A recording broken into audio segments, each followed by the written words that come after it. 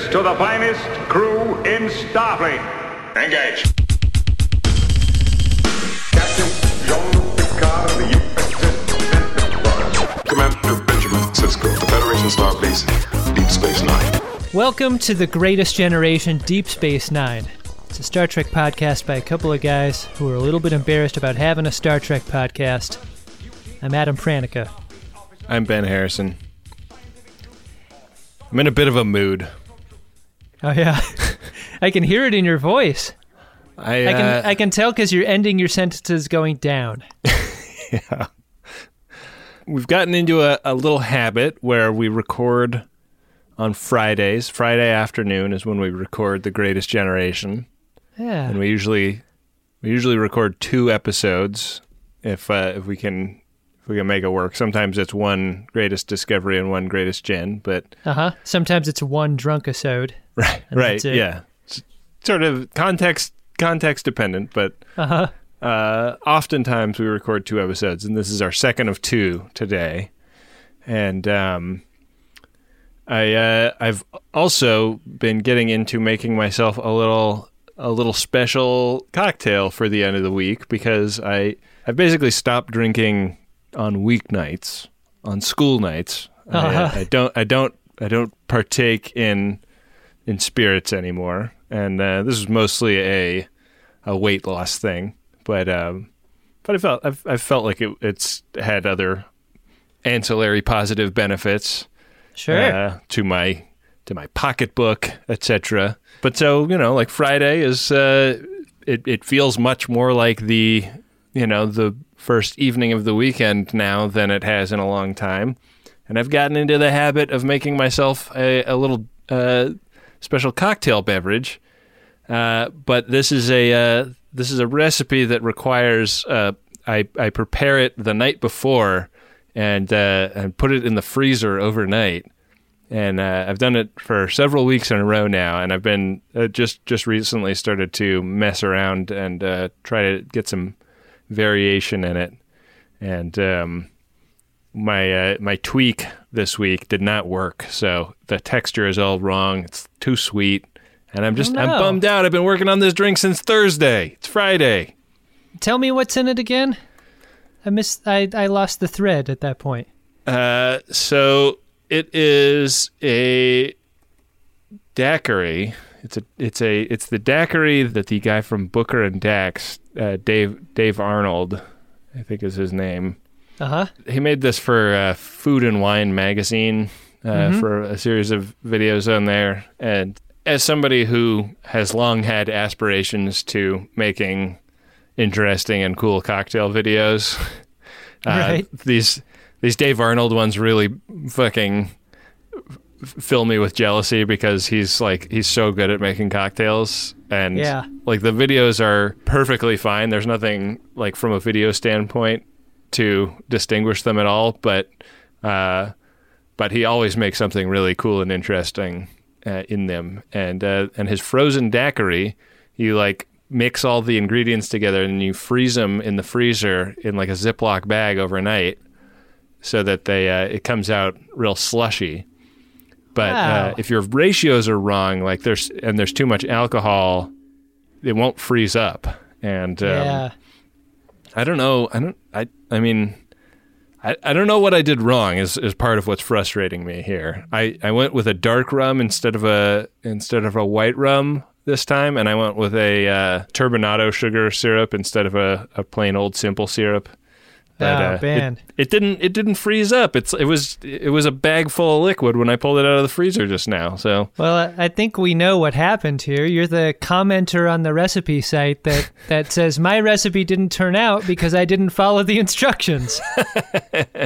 Well, yeah, you're making all kinds of substitutions, man. I know, but I've made other modifications to this, and it didn't mess up the texture. The tricky thing about this is that the ratios are really different from what you would do for a normal daiquiri, because you're relying on the freezing process to change the way it tastes. Like when the water freezes up, it extracts, the flavor changes. So, right. It's like quite a bit more sugar than I would put in, and you add water to the drink instead of adding ice to it and stuff. So, Yeah. You know, I just don't know the science well enough to know what I did wrong. I think, you know, if I backed off by 1/4 of an ounce of alcohol, would it have frozen up? I don't know. That's tough. I mean, and it takes a whole fucking night to, it takes 24 hours to make. So it's not like I can iterate this quickly and figure out where I went wrong. I think it'll get the job done though, right? Yeah, it's fine. I added a bunch of lime juice to it so to cut the sweetness, because it was really killing me, man. I am drinking a cocktail made by no effort of my own. My wife makes shrubs, and her I wish my wife made shrubs. Yeah, and her latest creation is a strawberry rhubarb shrub. And so, just to give you a little drink about it method. Here go the recipes. It's a shot of that, and a shot of mezcal or tequila, and then a little floater of club soda, and you stir it all up and throw a lime wedge or ring in there, and there you have it. Well, it's that great. Sounds quite refreshing. It's really nice. It's very nice indeed. Some friends of ours were inspired by my wife's shrub creations, and they've got a plum tree on their property. Yeah. And then they went and made a plum shrub. Ooh. And I tried it last night because we had been socializing together, and boy, oh boy, I think it might just be shrubs in general that I like. That sounds plum tasty, Adam. Yeah. Plum, the king of stone fruit, in my opinion. Oh, well, I don't know if I can get there with you. I'm so down. Being a peach partisan like I am. If we're comparing peaches to plums, the plum skin actually has flavor, while the peach skin just has texture. And that's why I give the plum the nod. Yeah, but if you get a good peach, that's the best tasting thing. Yeah. You know, I mean, but it's difficult to find the best peach. I feel like you can find great plums fairly often. Fine plums are normal. Great peaches are rare. But when you get the great peach, it's like as good as food gets, and it's just one thing, you know? Look at me talking out of my ass, though. Like, it's been a while since I've had a great peach. It's a recency bias thing. Maybe it is. I don't know. I can admit it. Our buddy Dave Shumka makes some kind of rhubarb drink that they're always talking about on Stop Podcasting Yourself. Oh, yeah? I've always wanted to go on Stop Podcasting Yourself during the summer so I could try Dave Shumka's rhubarb drink. You got to do it. Sounds so good. That guy's a great person to have a cocktail with. Yeah. Big fun. We were marooned in northern Canada one time with them and had some super premium hotel hangs with them. Yeah, I love those guys. Great gang. Do you want to get into the episode we came to talk about today? You know I want to. I'm 2 shrub cocktails in. Oh, really? And you know what that means. You're ahead of me. I got to catch up. I'm looking for Parmak in all the wrong places, Ben. It's Deep Space Nine, Season 3, Episode 3. Do you realize how incredible this is? No, of course you don't. Maybe the longest episode title we've gotten on Deep Space Nine, right? I don't think anything's close. Yeah, I had to abbreviate it on my notes, which I don't think I've ever had to do. You know, we talk about episodes that end on a slide whistle. Uh-huh. This one opens on a slide whistle, Adam. Yeah, big time. There's a Bashir walking weirdly down a lonely hallway, listening in to a doorway as we hear the sounds of an argument from the other side, and Quark catches him. Doctor. Oh, hello, Quark. Bashir tries to play it off like he's stretching or something. Bashir's turned into a tragic figure at this point, right? Like, what is he doing? And why does he care? He has nothing else to do. Yeah. Yeah, it's sad. I am very sad for him. He needs his own life, and the show doesn't give him that at this point. Yeah. Quark calls a spade a spade. He says Bashir is eavesdropping on the battling O'Briens. I was just cutting the grass under the window there. And then kind of joins in the fun of dropping these eaves. And then Keiko walks up to them, also in the hallway, revealing that the O'Briens in question are in fact Chief O'Brien. I am Chief Miles Edward O'Brien. This is fucking spectacular. And Major Kira. Wow. So it's like that in their household. So that's how it is in their family. I mean, if Kira were to adopt the O'Brien last name, then she would just be called O'Brien, right? Yeah. Because that's how it works in Bajoran culture? O'Brien Nerys. Yeah. That's funny. Yeah. That'd be kind of an amusing twist for the show to take. Like they turn into a triad. She becomes the unicorn in Miles and Keiko's relationship. Yeah. I'm not so sure that's off the table, Ben. Kind of what the episode is about, actually. Quark doesn't need to even try to overhear people. Like, he doesn't need to put a glass on the door, for example. Right. Is that really how ears work? Like, if my ears were as big as Quark's, would they be that sensitive? It sure feels like the most important part of the ear is the inside and not the outside. Like, you don't get people with big ears talking about how great their hearing is. What you need is, like, what is it? The ball and drum? The Oh yeah, the tympanic membrane? Yeah, well, what you need is a great big drum in there. Yeah. Isn't that the secret? I don't know. I mean, like when you put your hand up to your ear, you can sometimes hear something across the room. Yeah. So that's got to be a big part of it. I feel like it's a whole system that's got to be working together. Maybe there's something also going on inside. Why are we just now... Maybe Quark has an enviable tympanic membrane. How long have we known Ferengi? Why are we just now getting a hint at their advanced ability for hearing? I feel like we've experienced their sensitivity to loud noises a few times. Right. I don't know. Yeah. I want more of this, and I want it used in a like bad business sense. Right, like in exactly the same way of like if Data can pinch the nose of a Tommy gun closed with his thumb and forefinger, why isn't he ripping people's arms out of their sockets all the time? Right. Yeah, that was an issue we interrogated for a long time when this show was about Star Trek: The Next Generation. Oh, we were young and dumb. Neither of us was particularly full of cum, but no. We were shooting ash at that point. We cut to the Replimat, and it's the return of Grilka. Yeah. Ben, someone that we knew from the House of Quark episode. Yeah, Worf and Dax are they're like on more of a date than Worf seems to realize. I like a man riddled with contradiction. Worf is just oblivious, and he has been for a long time. Have you ever realized you were on a date?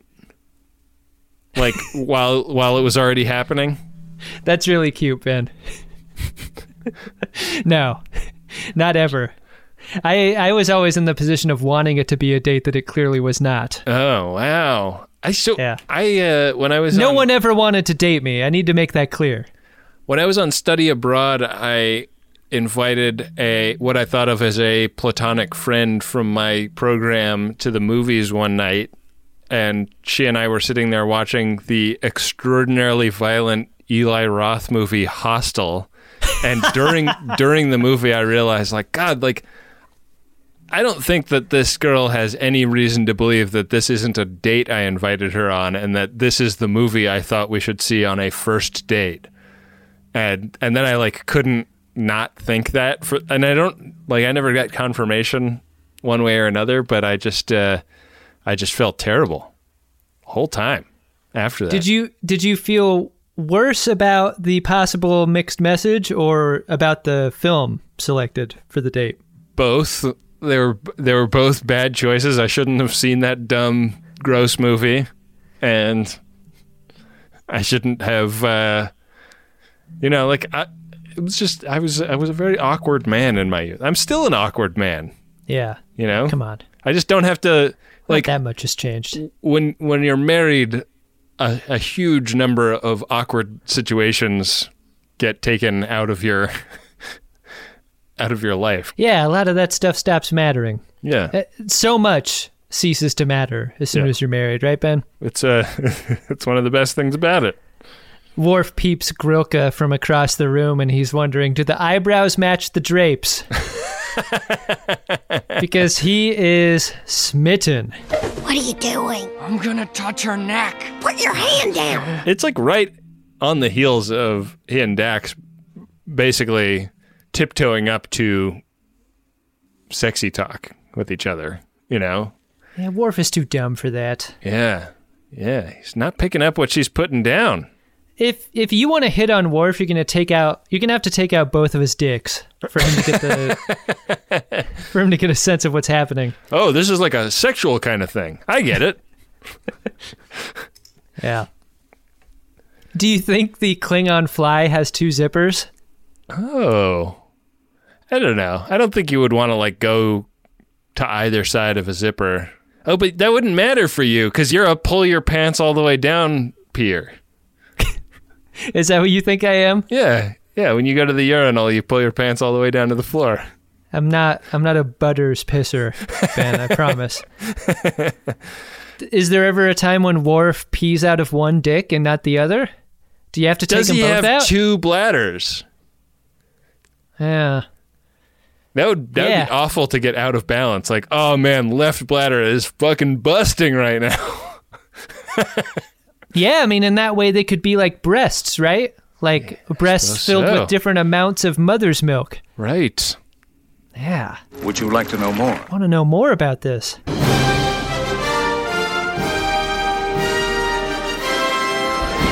Well, Worf catches Grilka embracing Quark and is, you know, it's like seeing a hot person do something that you think is gross and having it kind of like ruin the hotness for you. But Dax explains, like, oh yeah, like that's Grilka. She used to be married to Quark. Like seeing a lady take a dump into a file folder set in the middle of a train station. Yeah.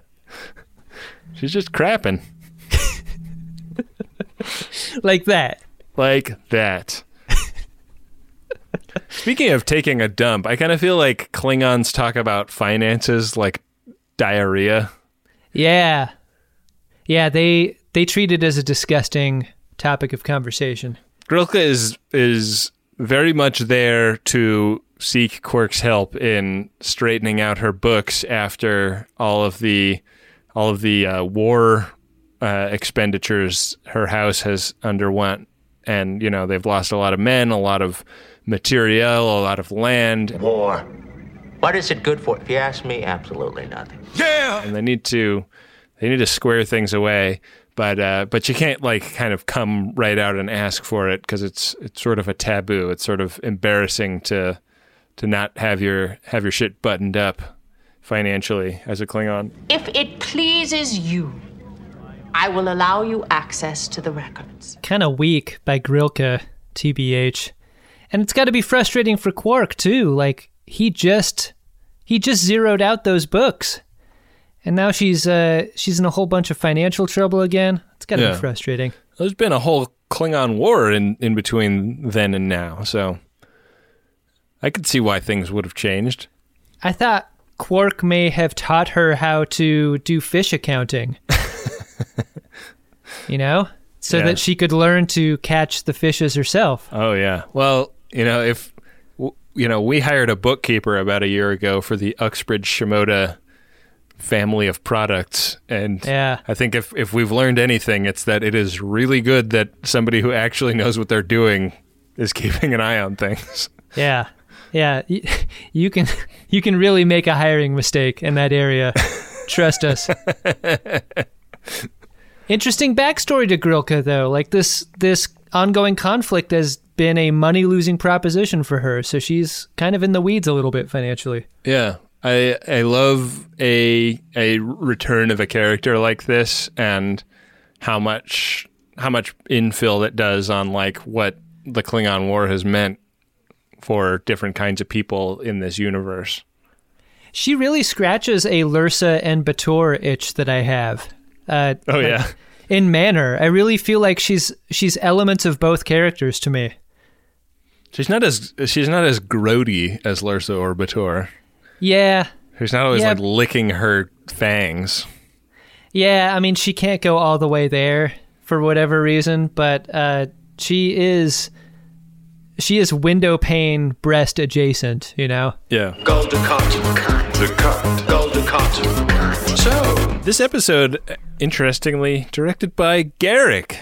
Yeah. You notice that? I did notice that. That's pretty cool. His first time. He's got a middle initial for his directing credit, which is interesting. Yeah? What is it? It's Andrew J. Robinson, and I think that's almost certainly a guild thing. If you are, it's why a lot of actors have like a middle initial or a middle name or something, because that's why you're Benjamin R. Harrison.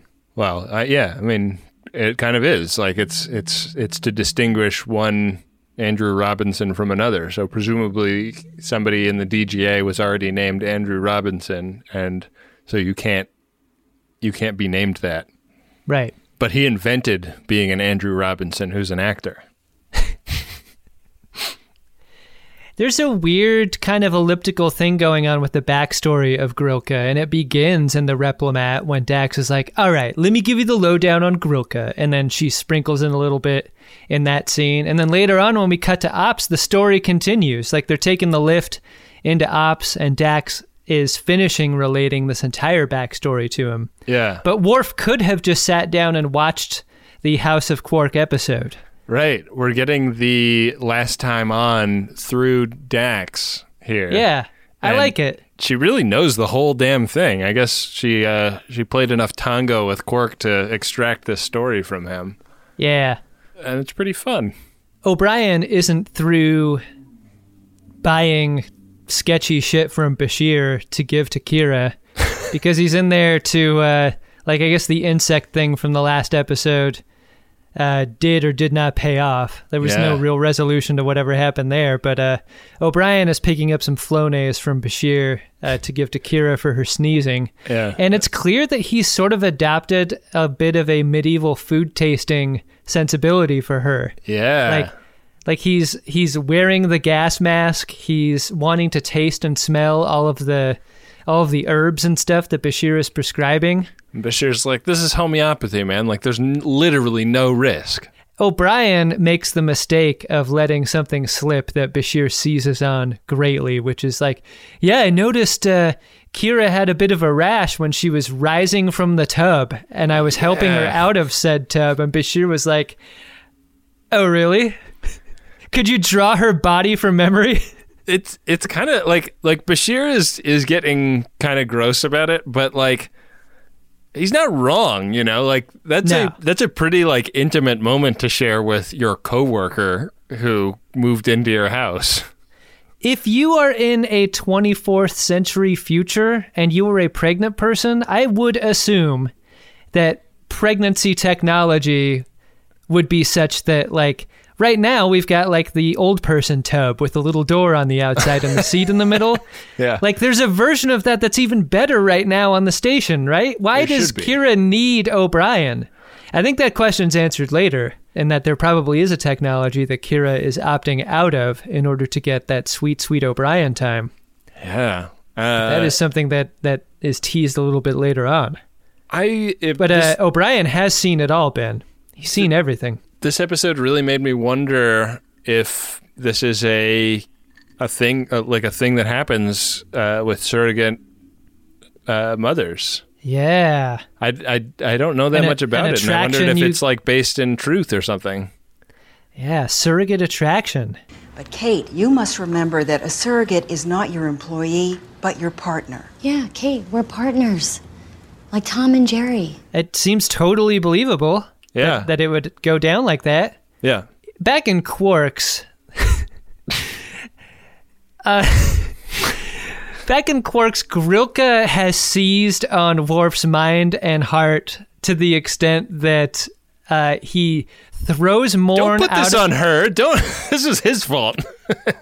Well, Worf has gone crazy because he throws Morn out of his bar stool and then starts making a huge scene in order to get the attention of Grilka and her posse.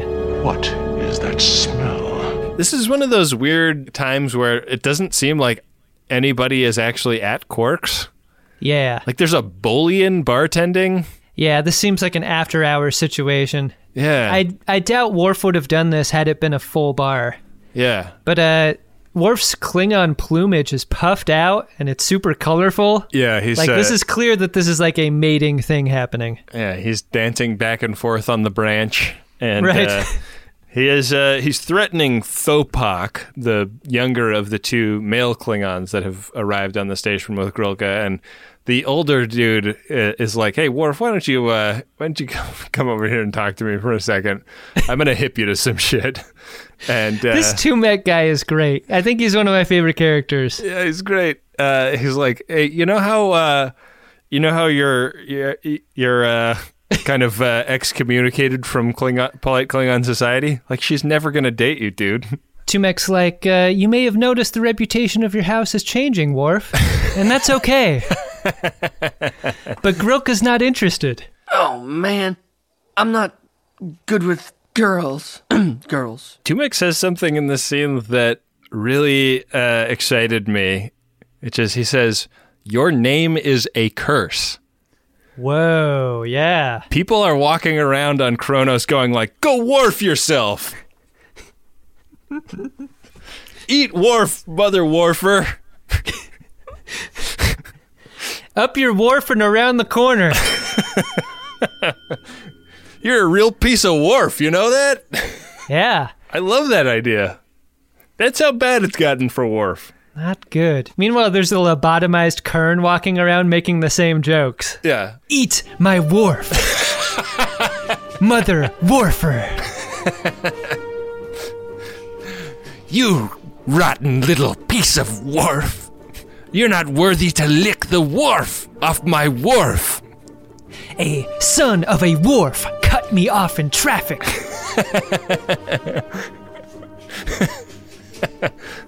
I Worfed that mother Worfer up on the side of the road.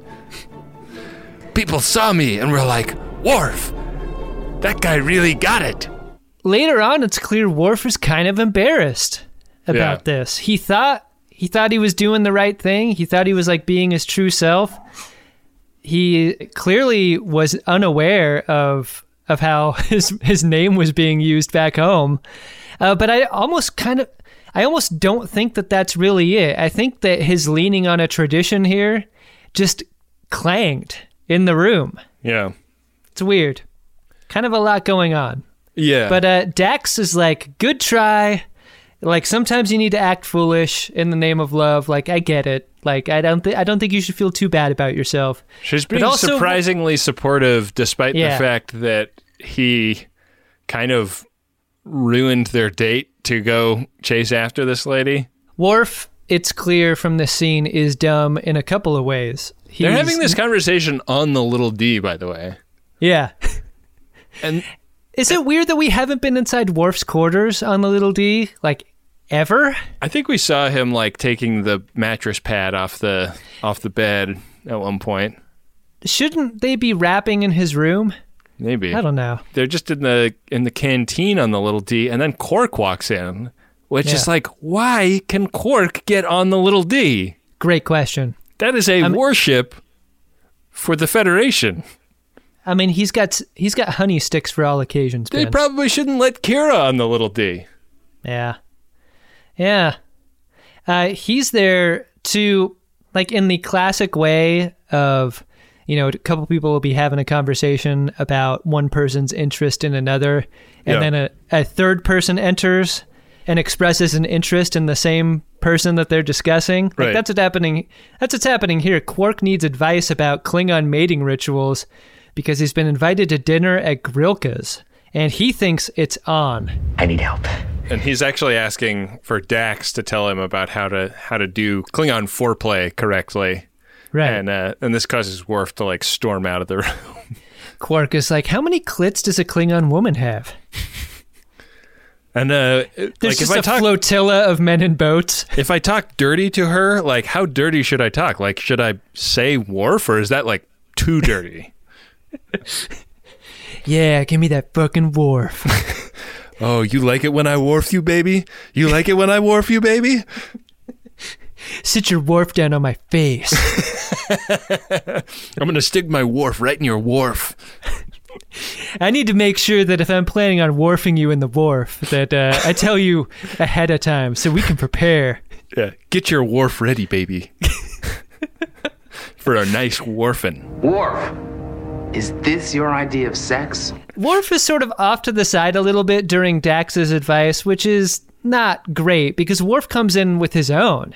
His advice is you have got to get yourself the leg of a Lingta, bring it to dinner, and then do that thing where you sweep all of the food off of the dinner table and replace it with this leg. Yeah. Very dramatic. It's very dramatic. You know, it's such an interesting scene. Like, Worf is, despite being a swear word in Klingon society, is so interested in doing Klingon right that he can't help himself but give Quark great advice in this scene. So, like, he is kind of working at cross purposes with what he wants in doing so. And then also at the same time, Dax is there encouraging Quark and encouraging Worf and, like, accepting the friend zoning that she's being given by Worf with, like, a stupendous amount of class, I should say, but also, like, why doesn't she speak up a little bit more? This is where the Cyrano de Bergerac elements begin, right? Yeah. It's somewhat higher stakes, though, because if Quark does this right, he will get sex, but if he does it wrong, she will kill him. I mean, it often feels like those are the stakes. Yeah. When you're out on the open market. I haven't been out on the open market in a long time, but yeah, felt pretty grave the entire time, I'll say. To be quite honest about it, I was in a pail. Mr. Bucket, I have to revert back to my living state. I don't use the bucket anymore. Speaking of intimate situations, O'Brien is giving Kira a sensual massage. As your pregnancy progresses, your partner can help you prep your perineum for the great stretch of delivery. They're all hanging around the O'Brien quarters in their civilian garb. She's in kind of a pink shift, and he's in something that looks like Riker would wear it at a trombone recital. And this is one of those, like, I feel like just the hands-on intimacy of it kind of, like, sends them down the path of, like, accidental sexy talk. All right, Miles, it's time to teach you about massaging pregnant women. Keiko is, like, super encouraging of all the the familiarity. Keiko's super open-minded about this, which is great. But it's tough, man. Like, could I give a massage to a lady friend of mine? Like a piping hot lady friend also. Yeah. I mean, yeah, but there's a lot of drama that you're inviting into your life and relationship if you try. Yeah. But in this case, it's Keiko encouraging it. Yeah. I also thought it was really interesting from a costuming standpoint that Kira is wearing a very sexy dress, and Keiko is wearing, like, a super sexy outfit also, and then Chief O'Brien is dressed like a bus bench. You know? O'Brien's wearing an ad for a private war. Like, the case for him being sexy is being, you know, undercut drastically by what he's wearing. Yeah. But the two women are, like, almost hypersexualized in this scene. The costume wags the tone of this, doesn't it? That's interesting. And also, like, Chief O'Brien himself is just awkward and a little dopey in this scene, to where, like, you never get a sense that he's doing the sort of massage that is intended to be creepy or over the line. Like this is not a massage with ulterior motives. No, I mean, it's just, but it's the scene where, you know, they're you know, reminiscing about old Ireland, and they kind of both arrive at the conclusion, like, maybe this is accidentally getting sexier than we mean for it to get, and you know, like, they both, like, kind of get a little awkward. This is a well acted scene. I feel like it's got to be very hard to to do this kind of dimensionality in a relationship between two characters. The idea that you may or may not be feeling something, but it's encouraged by a third person, but also we really shouldn't, but also there's nothing here. Like that'd be crazy. Yeah. Like, there's 5 different things happening in the room. I wondered if they had a mirror set up so that they could both see each other, so that because they both, like, it washes over their face at the exact same moment. It's well timed. It's really well done, and like Kira can't, like, they can't see each other. Kira's facing away from O'Brien. Yeah. Back on the Little D, Quark boards the ship again for some reason, and thanks Worf for his advice. Well, he's got TSA pre-check, so he can just it's very quick, very efficient. Right. He's there to thank Worf for his advice because it went great. Yeah. Worf is just hanging around on the bridge of the Little D singing Meloda or something. Yeah, and drying his clothes on the seats. Yeah. Quark walks in and is like, "Hey, can you turn that Worf off? Got something to talk about here, buddy." This Worf is hurting my ears. You call that Worf music? Quark is thankful, but he also wants more. He can't do this on his own. If he's going to be in a thing with his ex-wife, if he's going to rekindle this flame, he's going to need more of Worf's advice. Yeah. And Worf agrees to give it. The Klingon mating ritual is complex and has a lot of steps, and Worf agrees to provide the needed intel for the next step, which is doing some sword fighting. At what point in the episode did you start thinking about whether or not Quark really wanted to be with Grilka, and in what way? I feel like there's a lot of detail given to the many ways that a person courts a Klingon. Yeah. But not a lot of time is given to the reason that Quark wants to do so. It seems like a little bit of a booty call. Yeah. That's implied, but then what? Quark never gives voice to any kind of endgame to this. He seems to be in it for the thrill of the hunt. Yeah, he doesn't want to make Grilka his girlfriend. Yeah. It's almost like to see if he could do it. Yeah, and it's interesting because a lot of the, at one point somebody says, like, when you ask her about the history of her house, that will show her great respect, and Quark recoils at the idea of showing respect to a woman he's trying to pursue. Right. And that kind of, I think, betrays where he's coming from, that this is much more the conquest of chercher la femme than it is than that he has any actual interest in her as a person. At Odo's, Kira and Odo are doing that security report meeting that they always do. And Odo's feelings on O'Brien's work is fairly damning. And what this does is this flushes Kira's feelings about him out of the brush. It is so interesting to see the Odo having a crush on Kira storyline used as a backstop for a whole different storyline.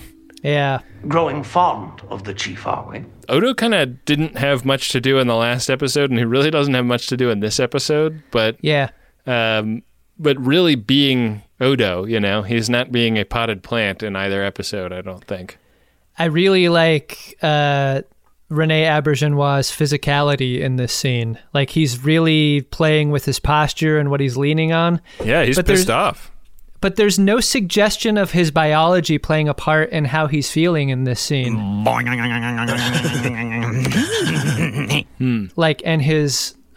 fact that he's still a human person with human organs. Yeah, he's got to really be tripping off testosterone right now. Yeah, totally unregarded by either he or Kira in that moment.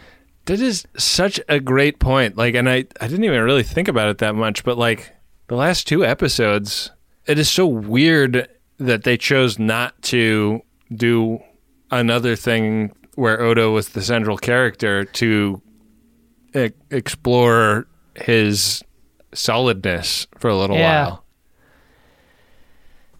Yeah. They've got to be coming back to it later, but there's no reason they can't be sprinkling it throughout season 5. It is a mystery why they're not doing that. Yeah. Odo might not be gelatinous anymore, but he's Sir Jelly of O'Brien. That is just a rope into the outfield seats, Ben. Hell of a job. Yeah.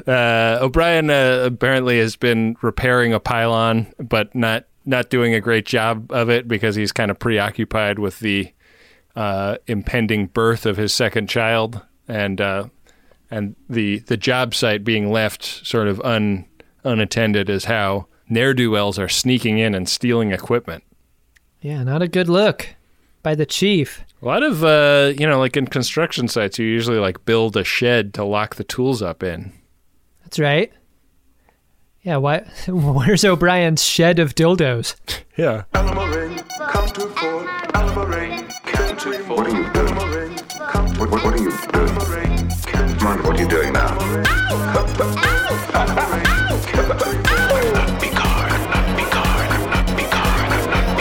Exactly. Well, back at Quark's, it's Tumek, which is the old Klingon, and Thopak, the young Klingon. They hang back in the cut. They're sort of like chaperoning. Like Klingons really like self-organize around alliteration a lot of the time. Yeah. Like, hey, you're named Koloth and I'm Kang and he's Kor. Let's chill. Yeah, it seems that way. Quark and Grilka are in a holosuite continuing their courtship while Tumek and Thopak hang back in the cut. And they like come stomping down that circular staircase, having just done some holosuiting together. Yeah. It's been since the unveiling of the Ferengis in TNG since we've seen a Ferengi in fur. And Quark looks great. Yeah, I do like the fur look on Quark. Grilka in this scene asks the question on all of our minds, which is, why does Quark pursue her? Yeah. And Quark's answer is uniquely Ferengi. He says, one word, value. Yeah. He also uses the word object in reference to her, which I thought was surprising that she was sweet on him enough to cruise past that. I only pursue those things I wish to acquire. Quark never disappoints in these areas, right? No. Like, this is in keeping with his entire deal. Yeah. Yeah. So she realizes that he's just trying to Worf her, but she would kind of like to get Worfed, so... It's unclear, but not by Worf. Right.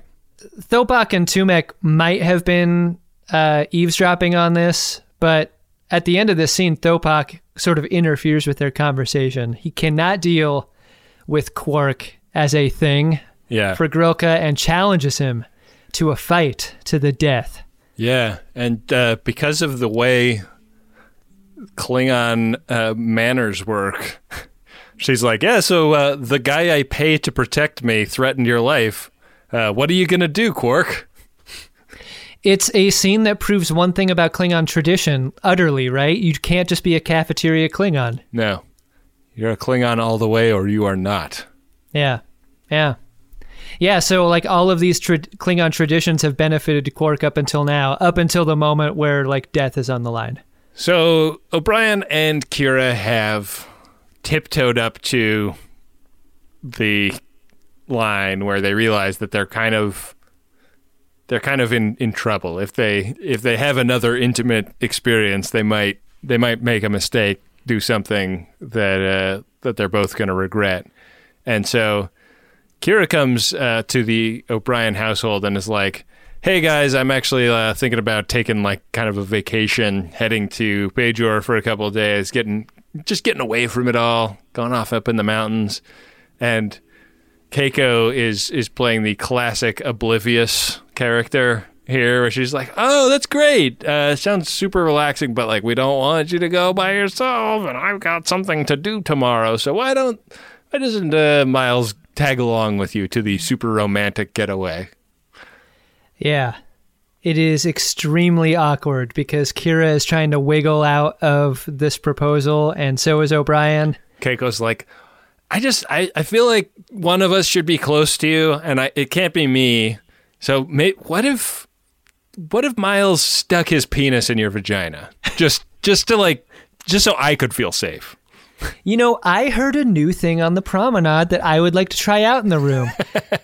Miles, if you take out your Worf, and then Kira, if you dump out your Worfs, maybe we can just see what happens. Maybe we can get a little Worfy. Yeah, maybe Miles could jack off and like Worf all over your Worfs. Oh boy, this is awkward. Charles Edward O'Brien, are you going to let the woman carrying your unborn child go on a trip all by herself? It's awkward because it's that thing where they all could have the conversation about this unexpected thing that's happening, and it's weird, but no one was prepared for it. No one's trying to make this happen, but like surrogacy can bring about some unexpected feelings. Like, that is never even a conversation anyone thinks of having. Yeah. And, it's not that long ago that O'Brien was discussing how much time he has to spend in therapy after his prison experience. Like, you'd think that he would have a few more tools for dealing with this than just, like, awkwardly trying to get away from everything. Right. Yeah, I mean, to him, he's been Worfing off for 20 years in some weird prison. Yeah. Like, sexually, I think he's going to be a little messed up. Yeah. The next step in the courtship process is going to have to be killing Thopak for Quark. And this is an awkward deal because Quark is not a Batlithman in the same way that Dax and Worf are. So they come up with a pretty ingenious scheme, which is they're going to use a neural transmitter for Quark that they will hide under a lampshade, which nobody else would bat an eye at, but you and I know that this is the first time we've actually seen Quark wear one of these things. And I don't think we've ever seen under the lampshade either. Yeah, and it's like some kind of gizmo that's back there, and it enables Worf, who is wearing a different gizmo of his own, to give all of his Batleth prowess to Quark. Worf is puppeteering Quark in such a way that he's sticking his mental hand up Quark's Worf. It's weird, but it's cool. It's cool to see the effect. Like they're shot in profile. Yeah. And so you see how this thing works, like it's showing and not telling in a very efficient way. It's like a handheld shot, right, that reveals it, where we see Quark like battling Dax, and we're like, holy shit, this guy can fight all of a sudden. And then the camera kind of backs up in the space, and you see Worf doing all the same moves in conjunction with him, and it's really well choreographed. It's really well done. It's like as good of Batleth fighting as we've ever seen, and it's like two guys doing it together at the same time. Several contestants were maimed, but I was triumphant. We never see Dax and Worf turn it off on Quark, which led me to believe that in the intervening time, it remained. And how funny would it have been to have an interstitial scene where Worf was doing that thing where he reaches behind someone else and like you're operating their arms and hands. Like Worf is making the fucked up drinks behind the bar with Quark's body. Everything has like a prune juice floater in it. Goes and dumps something on the Morin's head. Quark is like, I can't stop Worfing off. After Quark bounces, Dax asks, like, why do you sweat Grilka so much? Like, what's that about? Like, you got me standing right in front of you. Yeah, but I mean, Dax has one vaginal canal. Like, no, I can see why. She's a Trill. Maybe she has two. We don't know what the Trill are packing. I mean, she's got the pouch hole, so I guess that's another thing. Yeah, if he's got enough length, he could probably get into both. God, are you fucking pouch when you get down with a Trill? Maybe if you're not a Klingon and you're getting ready for sex with a penis-having Klingon, you just always prepare the beehole. When you're a Trill, you just always take an extra good shower. You do a little butt plug action for like a few hours ahead of time, you know? Dax is critical of Worf's laundry list of reasons, like superficial reasons also, that he likes Grilka. And she's right because, like, this is fairly immature of Worf to idealize someone you hardly know. That is always a recipe for disappointment. Like, this is what crushes are. Yeah.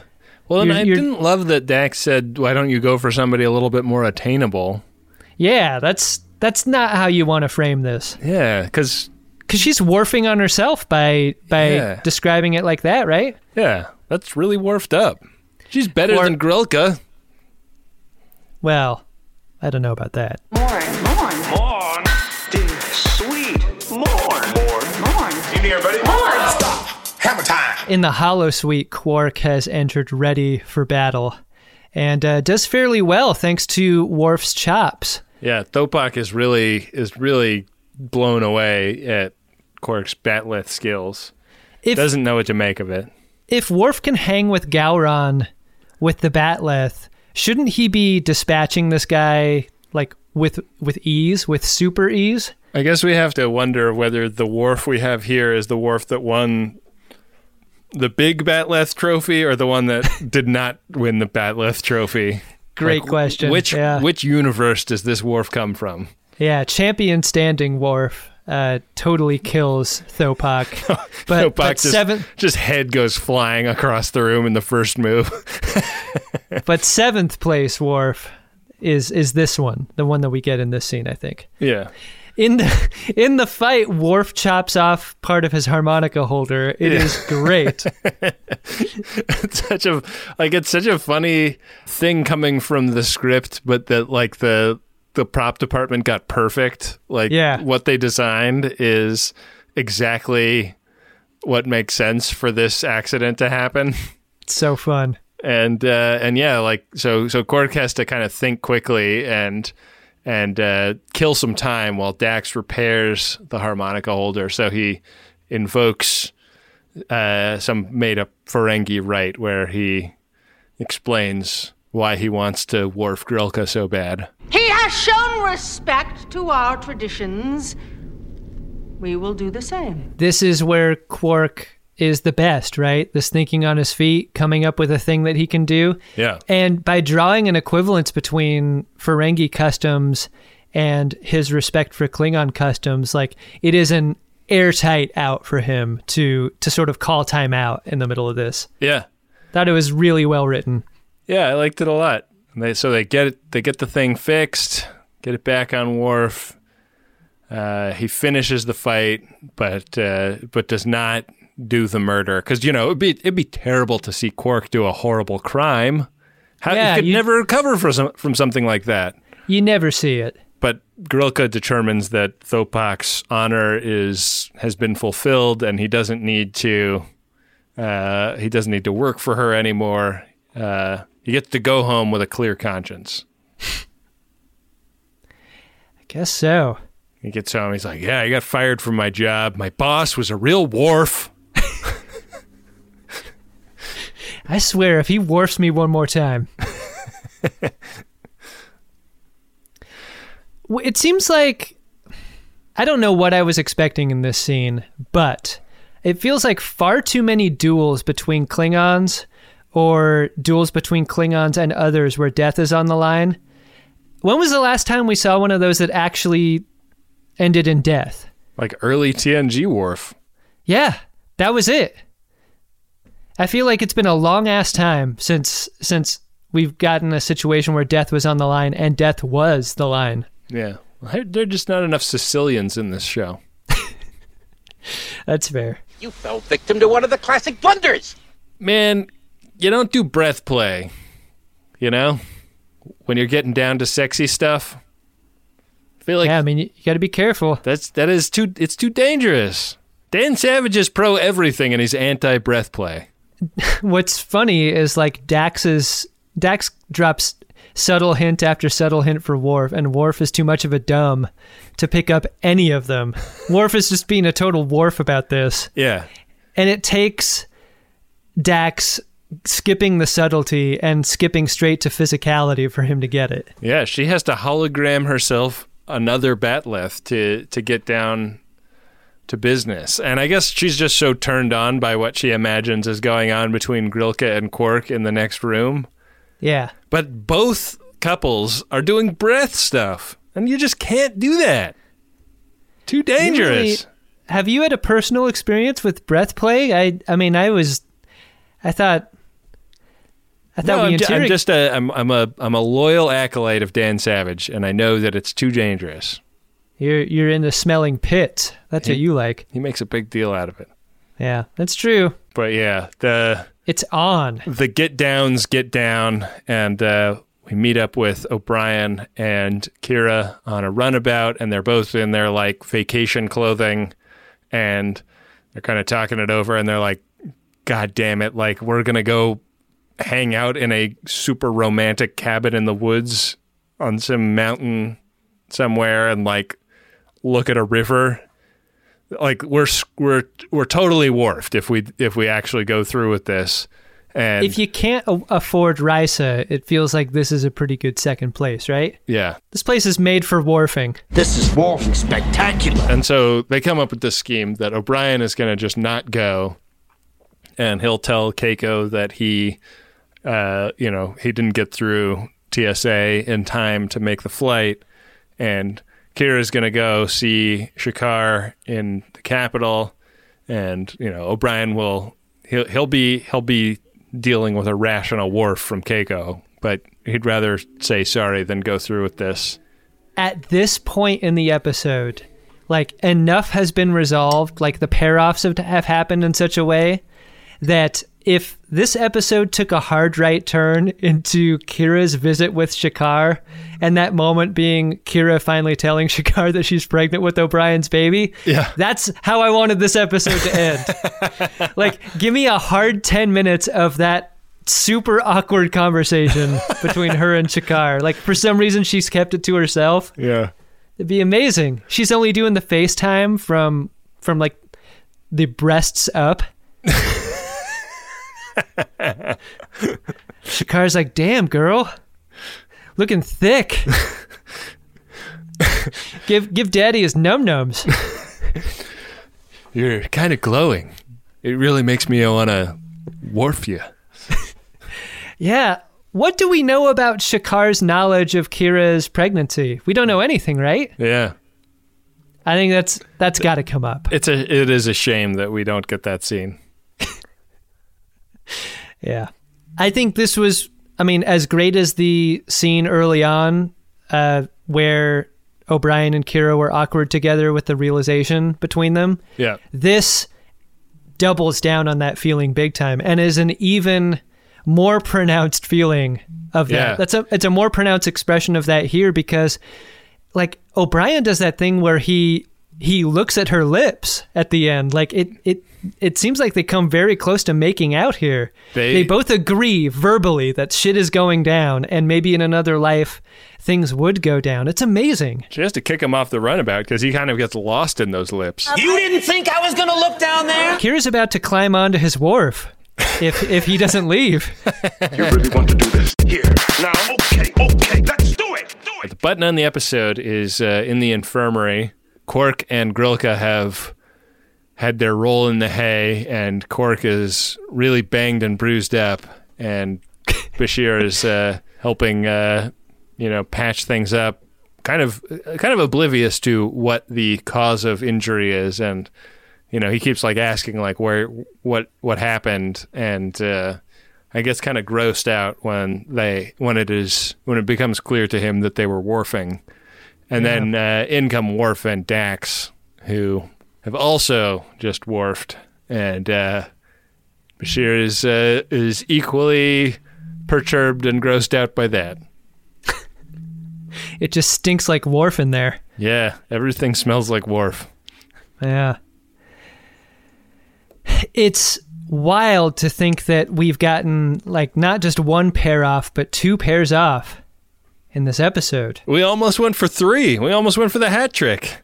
I know. The button on the ep is Dax and Worf post-gaming it. Like, what does it all mean? They've clearly begun a ritual that ends in marriage. And Dax like kind of pumps the brakes on that a little bit. She's like, I'm not in any rush. I'm down to just see where this happens. I'm down to just see where this goes. And for some reason, that is like the laugh line of the episode is Dax saying, I'm just glad you're not into Grilka anymore. And then out of nowhere, like Worf Stovacore laughs. Yeah. What did you think of the fact that his hair is down and hers is not? Like she's still got like a hair clip in, and her like the part of her do that is up is still up. I don't know. Actually, there's some continuity problems because a couple of times it cuts and he's got like full ponytail, and then like it'll cut to the front and he's got like his hair like down at his shoulders. It suggests a lack of equivalence in oral sex happening. Yeah. Maybe in oral Worf happening. Maybe she finished him off orally and she needed to put her hair back to make that work. Yeah. Yeah, I could see that. And that's it. Did you like the episode, Adam? I mean, God, so much happens. It's hard not to love it.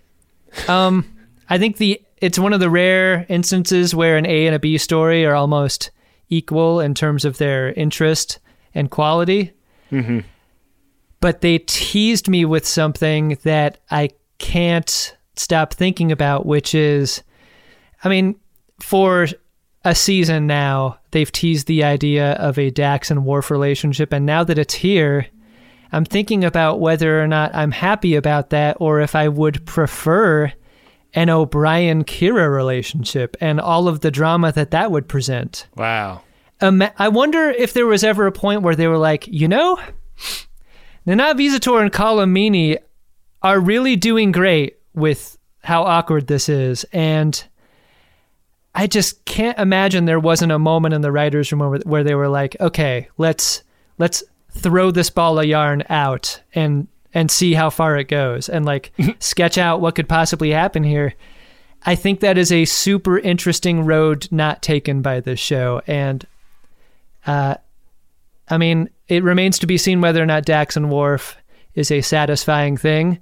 Yeah. But as far as drama goes, I would assume that a O'Brien and Kira relationship would pack far more drama into things given the Keiko situation. But I think that's where I'm at with it. What about you? I like the episode a lot. I think it is a much lighter episode than like a lot of shit has happened, and I guess I think this is kind of like a bit of a palate cleanser episode.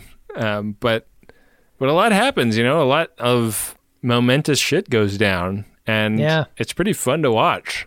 And I think there's a lot of real feelings in it, like the feeling of being a girl with a crush on a guy who's got a crush on another girl, and he's helping another guy get with that girl. Like all of that stuff is, like a bit it's overwrought and melodramatic, but also like all of the feelings of want and jealousy are very real and well portrayed, I think.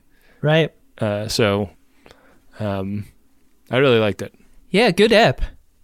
And, it's shitty to ding it for something that it didn't do instead of grading it for what it did. And I just want to be clear, I like the episode a lot, but it did make me a little preoccupied, because it did such a good job with Kira and O'Brien. I wonder to what degree that was a surprise to people. Yeah. Ben, one thing that should surprise no one is the part of the show where we read Priority 1 messages. You want to get to that? Let's do it. Priority 1 message from Starfleet coming in on secured channel. Need a supplemental income. Supplemental income? Supplemental. Yeah, it's extra. The interest alone could be enough to buy this ship. Ben, our first Priority 1 message is of a promotional nature. The message goes like this. In the Bat Rankings podcast, your intrepid hosts Ben and Kenny use unimpeachable science to rank every episode of Batman, the animated series. Wow. How many Millie Anthonys equals one Captain Clown? Is Bruce Wayne's fortune built on the shaky ethical ground of the for-profit prison system? Whoa. How many blowjobs does Mark Hamill deserve? All this and more on Bat Rankings. And you can find the Bat Rankings show at anchor.fm/batrankings. That's BATRANKINGS. Wow. Subscribe to that on your podcatcher of choice. Batran Kings. I wonder how many bats enter before one bat leaves. I don't know. No idea. I did not expect it to have to skew so hard into Worf jobs. Yeah. Mark Hamill is really great in his Joker voice portrayals. I haven't actually watched that series, but I've played a couple of Batman video games that Mark Hamill did the voice for, and it is really amazing. That's great. Yeah. Talented man. Great at that character. Well, got to check out the Bat Rankings podcast. Adam, we have another Priority 1 message here. This one being of a personal nature. It is from Matt DX Prague Hackman, and it's for Morgan Devbus, anonymous last name. And it goes like this. Thanks for getting me completely obsessed with this pod. Hopefully when Ensign Bucky takes the battle bridge and can't see the view screen because he got Bubba the LASIK technician, our Shimodas will be wholly drunk and our crackers appropriately peed upon by the Pillsbury Doughboy. Whoa. And don't forget to ask for attack pattern Delta on your way out. Jeez, they're into some sick Bashir shit with those crackers. Yeah, what kind of Worfy stuff are they getting into? Wow.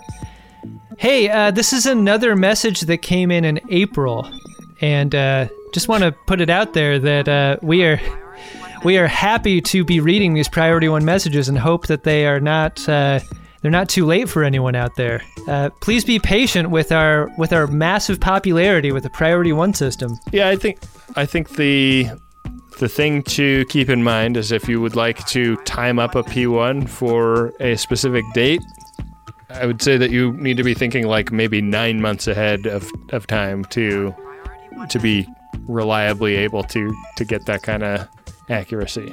But if you would like to get a Priority 1 message, you head to MaximumFun.org/Jumbotron, and it's $100 for a personal and $200 for a commercial. Get that gold press platinum. Get that gold press platinum. Am I right? You might have heard us talk about Squarespace before, and you're thinking, what do I need a website for? I already have a bunch of profiles across the different social medias. But isn't it time you had a place online that wasn't owned by a social media company? How about you take control of your online identity with a website of your own? For that, there's Squarespace. With Squarespace, you can buy a URL and build a customized website with your name and not a giant social media company's name with your name attached and a bunch of numbers at the end. With Squarespace, you can have a place on the internet personalized to your aesthetic that lets you tell people about who you are instead of an algorithm. And the best part is, you don't have to be an experienced designer or a web page creator to make something great, because Squarespace is always there for you with their award-winning 24/7 customer support. Don't settle for being another company's product. Be your own product with a website that's all you with Squarespace. Go to squarespace.com for a free trial, and when you're ready to launch, use the offer code SCARVES to save 10% off your first purchase of a website or domain. That's squarespace.com. The code is SCARVES. Think it, dream it, make it with Squarespace. A good time so often has a downside, doesn't it? Especially when it comes to stuff that you put in your birdie. We've all been hungover before. I mean, many of us have, I guess. Or we've had too much jazz in our gummy. And that sucks, right? Because you don't think about the time after the good time that you've been trying to have a good time. That's why I like Lumi Labs so much. It's the predictability.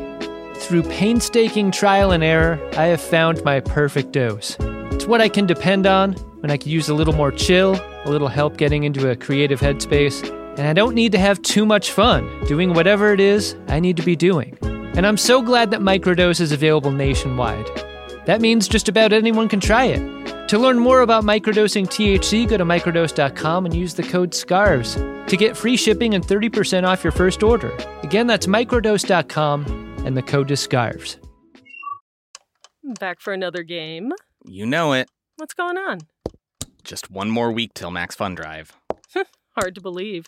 It's been a heck of a year since the last one. We're now a worker-owned co-op. We raised $50,000 for charity last year. And we've added a bunch of awesome new shows. But do you think we're ready to do it again? Absolutely. Lovely new gifts are lined up. The episodes will be amazing. And wait till everyone hears the bonus content. Yeah, plus they know to go to MaximumFun.org/newsletter, so they're getting all the news. Oh, like that Meetup Day is on Thursday, March 21st. Then what's bothering you? Me? Oh, nothing. We're all set for Max Fun Drive to start on Monday, March 18th. I just didn't want you to see this coming. Check. What? Hang on. Most of the plants humans eat are technically grass. Most of the asphalt we drive on is almost a liquid. The formula of WD-40 is San Diego's greatest secret. Zippers were invented by a Swedish immigrant love story. On the podcast Secretly Incredibly Fascinating, we explore this type of amazing stuff. Stuff about ordinary topics like cabbage and batteries and socks. Topics you'd never expect to be the title of the podcast. Secretly Incredibly Fascinating. Find us by searching for the word secretly in your podcast app. And at MaximumFun.org.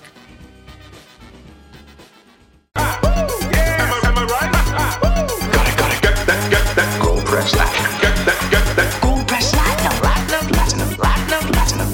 Gold press platinum. That's a lot of yamak sauce. Hey, Adam. What's that, Ben? Did you find yourself a drunk Shimoda? Drunk Shimoda! Worf is really, really crashing in his stock value, I think. I think this episode really paints a picture of a man almost totally oblivious. It makes me wonder how he's able to do his job. He is so oblivious to the world around him and the people in his life. Yeah. He's as oblivious as junior high Adam, or even high school Adam, or today's Adam. He's just not with it at all, and it's hard for me to choose anyone that's not Worf. I really wonder if he's going to pull up out of this. He's not a great character at the moment. What about you, Ben? My drunk Shimoda is Dr. Bashir for getting stuck cleaning up after everybody's sex. Yeah, no kidding. He's the mop guy at the sex arcade. Yeah. Yeah, he's totally mopping out the Jack Shacks. Yeah. So that's why he's my drunk Shimoda. Say no more. But say what episode we're watching on the next episode of The Greatest Generation. Next episode is Season 5, Episode 4, Nor the Battle to the Strong. Trapped on a planet under Klingon attack, Jake Sisko panics in the heat of battle. What's he doing out there? Looks like the Klingon war is not as over as we had hoped. Yeah, no kidding. What's Jake doing on the surface of some planet? Trying to figure out how things smell for one of his books? It's a great Get question. out of there, Jake. Another great question is how we will be doing that episode. How will we be doing that episode? There's only one way to find out. It's by consulting the Game of Buttholes Will of the Prophets. It's at gach.biz/game if you'd like to follow along. We are currently on Square 45, where we are on the doorstep of a Coco No-No, and just a little bit further out, a space butthole that would take us down to a fuck it, we'll do it live ep, and I've got the die in my hand. You're required to learn as you play. Roll. I have rolled and hit the butthole, Ben. Fuck!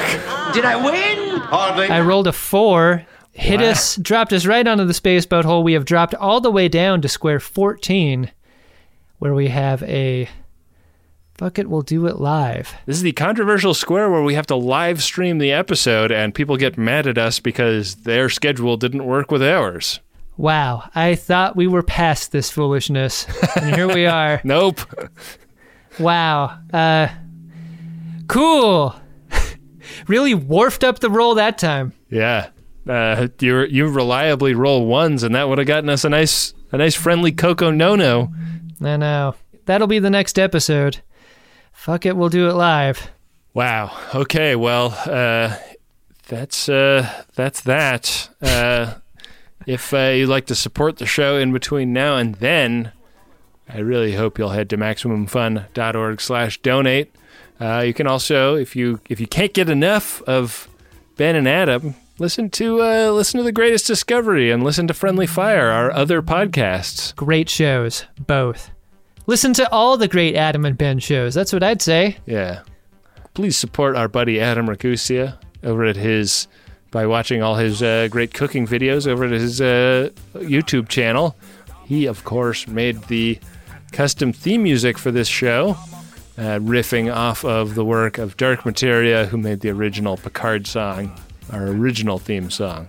Gotta thank Bill Tilley. Yeah. On Twitter at BillTilley1973. He does a bunch of trading cards based on each episode. Always really makes me laugh. Picks hilarious screen grabs and hilarious quotes from our show. Makes us look much funnier than we actually are. Best in the biz. Use the hashtag GreatestGen. Find all the online community. It's all out there. Friends of DeSoto want to talk to you about the show. And with that, we'll be back at you next time with another great episode of Star Trek Deep Space Nine and an episode of The Greatest Generation Deep Space Nine, which is attempting to open a Creole restaurant in a dangerous part of town.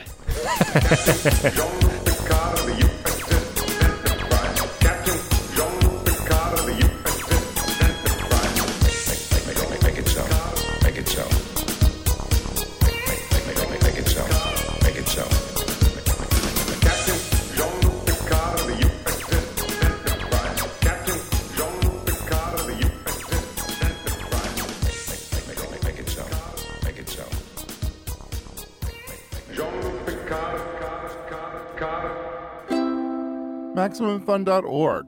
Comedy and culture. Artist owned. Audience supported.